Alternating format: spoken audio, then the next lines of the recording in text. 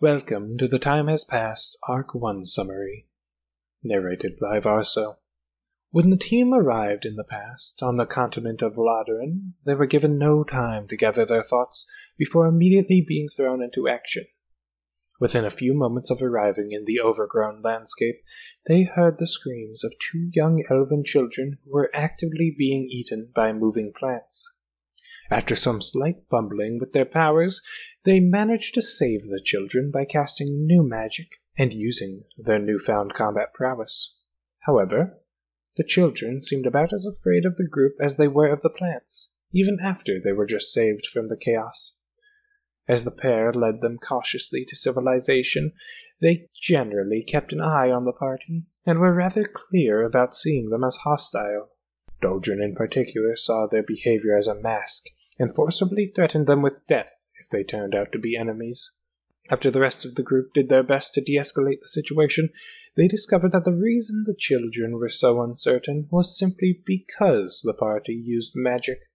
Due to the limited nature of magic in this neck of the woods, regardless of tradition, most practitioners were treated with suspicion and hostility by the general public. They labeled such magic users witches. This is the first taste of a continuing theme for the party, that their status as heroes, while deriving from saving the world, inevitably labels them as outsiders. They must work hard to try to fit into the various societies if they want things to go smoothly. However, despite the party's best intentions, actually applying this lesson across the various jumps becomes increasingly difficult. But that's another story for a later time. During this first jump, alone they would have to deal with both fear and general distrust, which was only surpassed in trouble by the assumption that the wilderness would kill them almost as soon as they left town again. As such, they were quickly led by the city guard to whatever business they had in town, the most important of which being arranging a meeting with the town elder. The town elder had a number of issues she was trying to manage, not limited to the sentient plant life. Problems included the spreading of a withering dead zone in the nearby forest that only one hunter had returned from alive, as well as general civil unrest in their isolationist society. When the party offered to help with the strange zone of decay, she accepted only because none of her citizens felt comfortable about approaching the zone. She also saw fit to guide the party towards a certain drunken hunter who, as before mentioned, was the only one that came back from the zone alive. Hunting for clues, the party found this hunter deep into a bottle at the local bar, and tried their best to piece together coherent answers. Long story short, this hunter is suffering from mysterious memory gaps. He knew that at one point he and his daughter, Penella, hunted in the area of the Blight all the time. However, he cannot remember when the land became blighted, or why they went deeper into that area than they ever had before.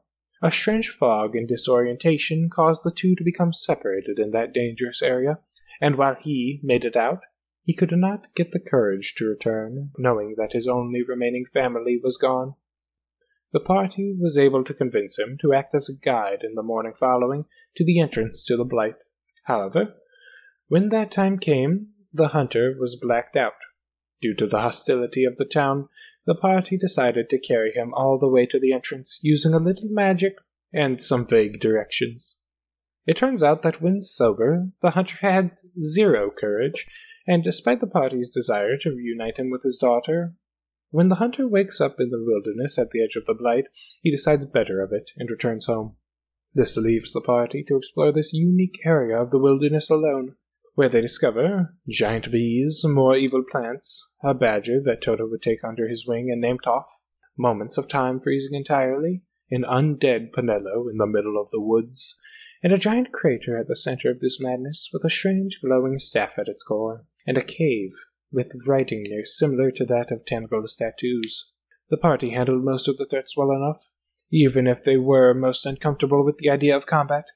It was during one of these first fights that Leon got seriously injured, and then during those moments when time was frozen, he was given a vision that his other body, back in the pod, had received matching damage. This proved that if one body died at one time, so did the other, a fact that Doldrin, as the most educated on the mission, kept hidden from the others once he found out, in hopes of maintaining morale. As it was, morale was shaky at the best of times, as everyone tried and often failed to come to terms with their situation and the group dynamics.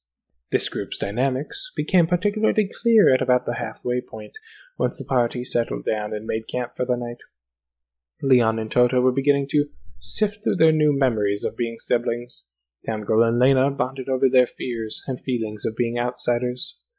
Tanagal in particular was vocal about not moving forward until they understood more about themselves, which put her in direct opposition to Doldrin, while Mick was more fascinated with the process and the new mysteries as a whole. It was during that night that Penello's corpse walked through their camp, seemingly attracted to their untainted auras. After some moral back and forth, the party realized they had no way to return her to her father, and so Leon does his first major act as a cleric of Sarenrae to put this girl's spirit to rest. This act, while deeply sad, helped solidify the general morale enough that by the next day they made it to the large crater without issue. The crater itself was otherwise empty, save for the ominous staff that was overflowing with orichalcum. The group reasons this strange magic object must be in some way tied to the calamity in this region, so they approach it with caution. To add weight to their assumptions, the staff appeared to be protected by a wall of psychic energy that stopped the weak-willed from approaching, for fear of a brain hemorrhage. Pushing through the wall, with aid from the others, Doldrin eventually managed to touch the staff and wrench it free. In the process, he received a vision of chaotic and stormy darkness surrounding the crater, and two figures standing over the ornate weapon. One figure was a man whose features were completely hidden by a hooded white cloak and white gloves. The other figure was an elven woman, with a glowing green aura and green hair. Both stood side by side and radiated tremendous power. In the few moments that Doldrin had this out-of-body experience, however, were the few moments it took for the flora of the woods to react to the disturbance. Poisonous plant spirits and moving trees the size of redwoods, and with the speed of hedgehogs, descended upon the group.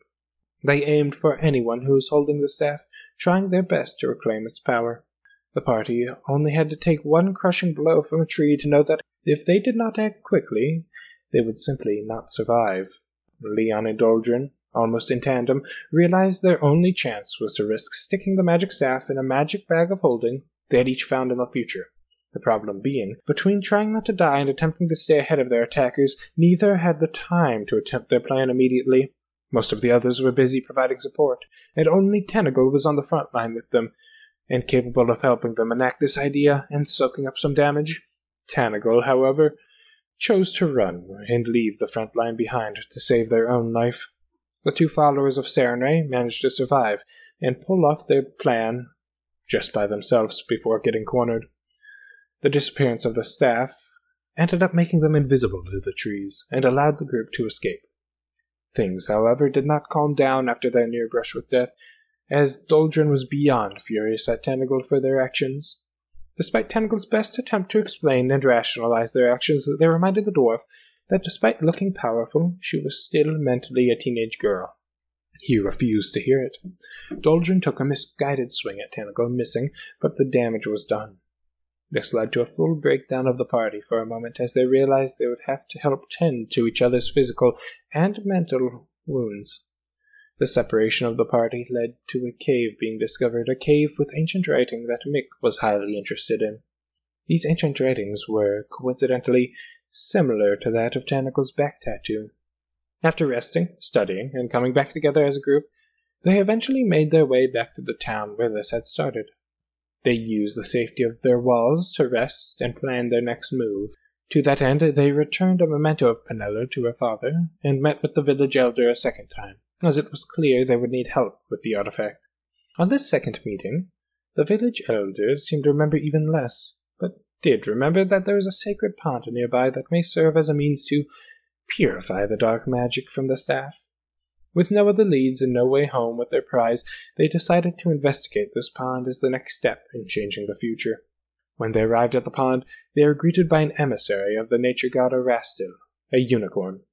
This unicorn explained that the staff they found was actually a powerful relic tied to his lord, and could manage the flora if purified.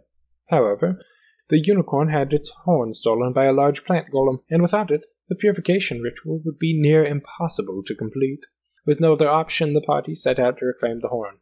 This battle was far easier, though Tanagle did have a close call, as the group dispatched the beast and quickly returned with their prize. On the way back, though, spurred by a comment from Lena, Tanagle gained enough confidence to re-confront Doldrin and take their own swing at him.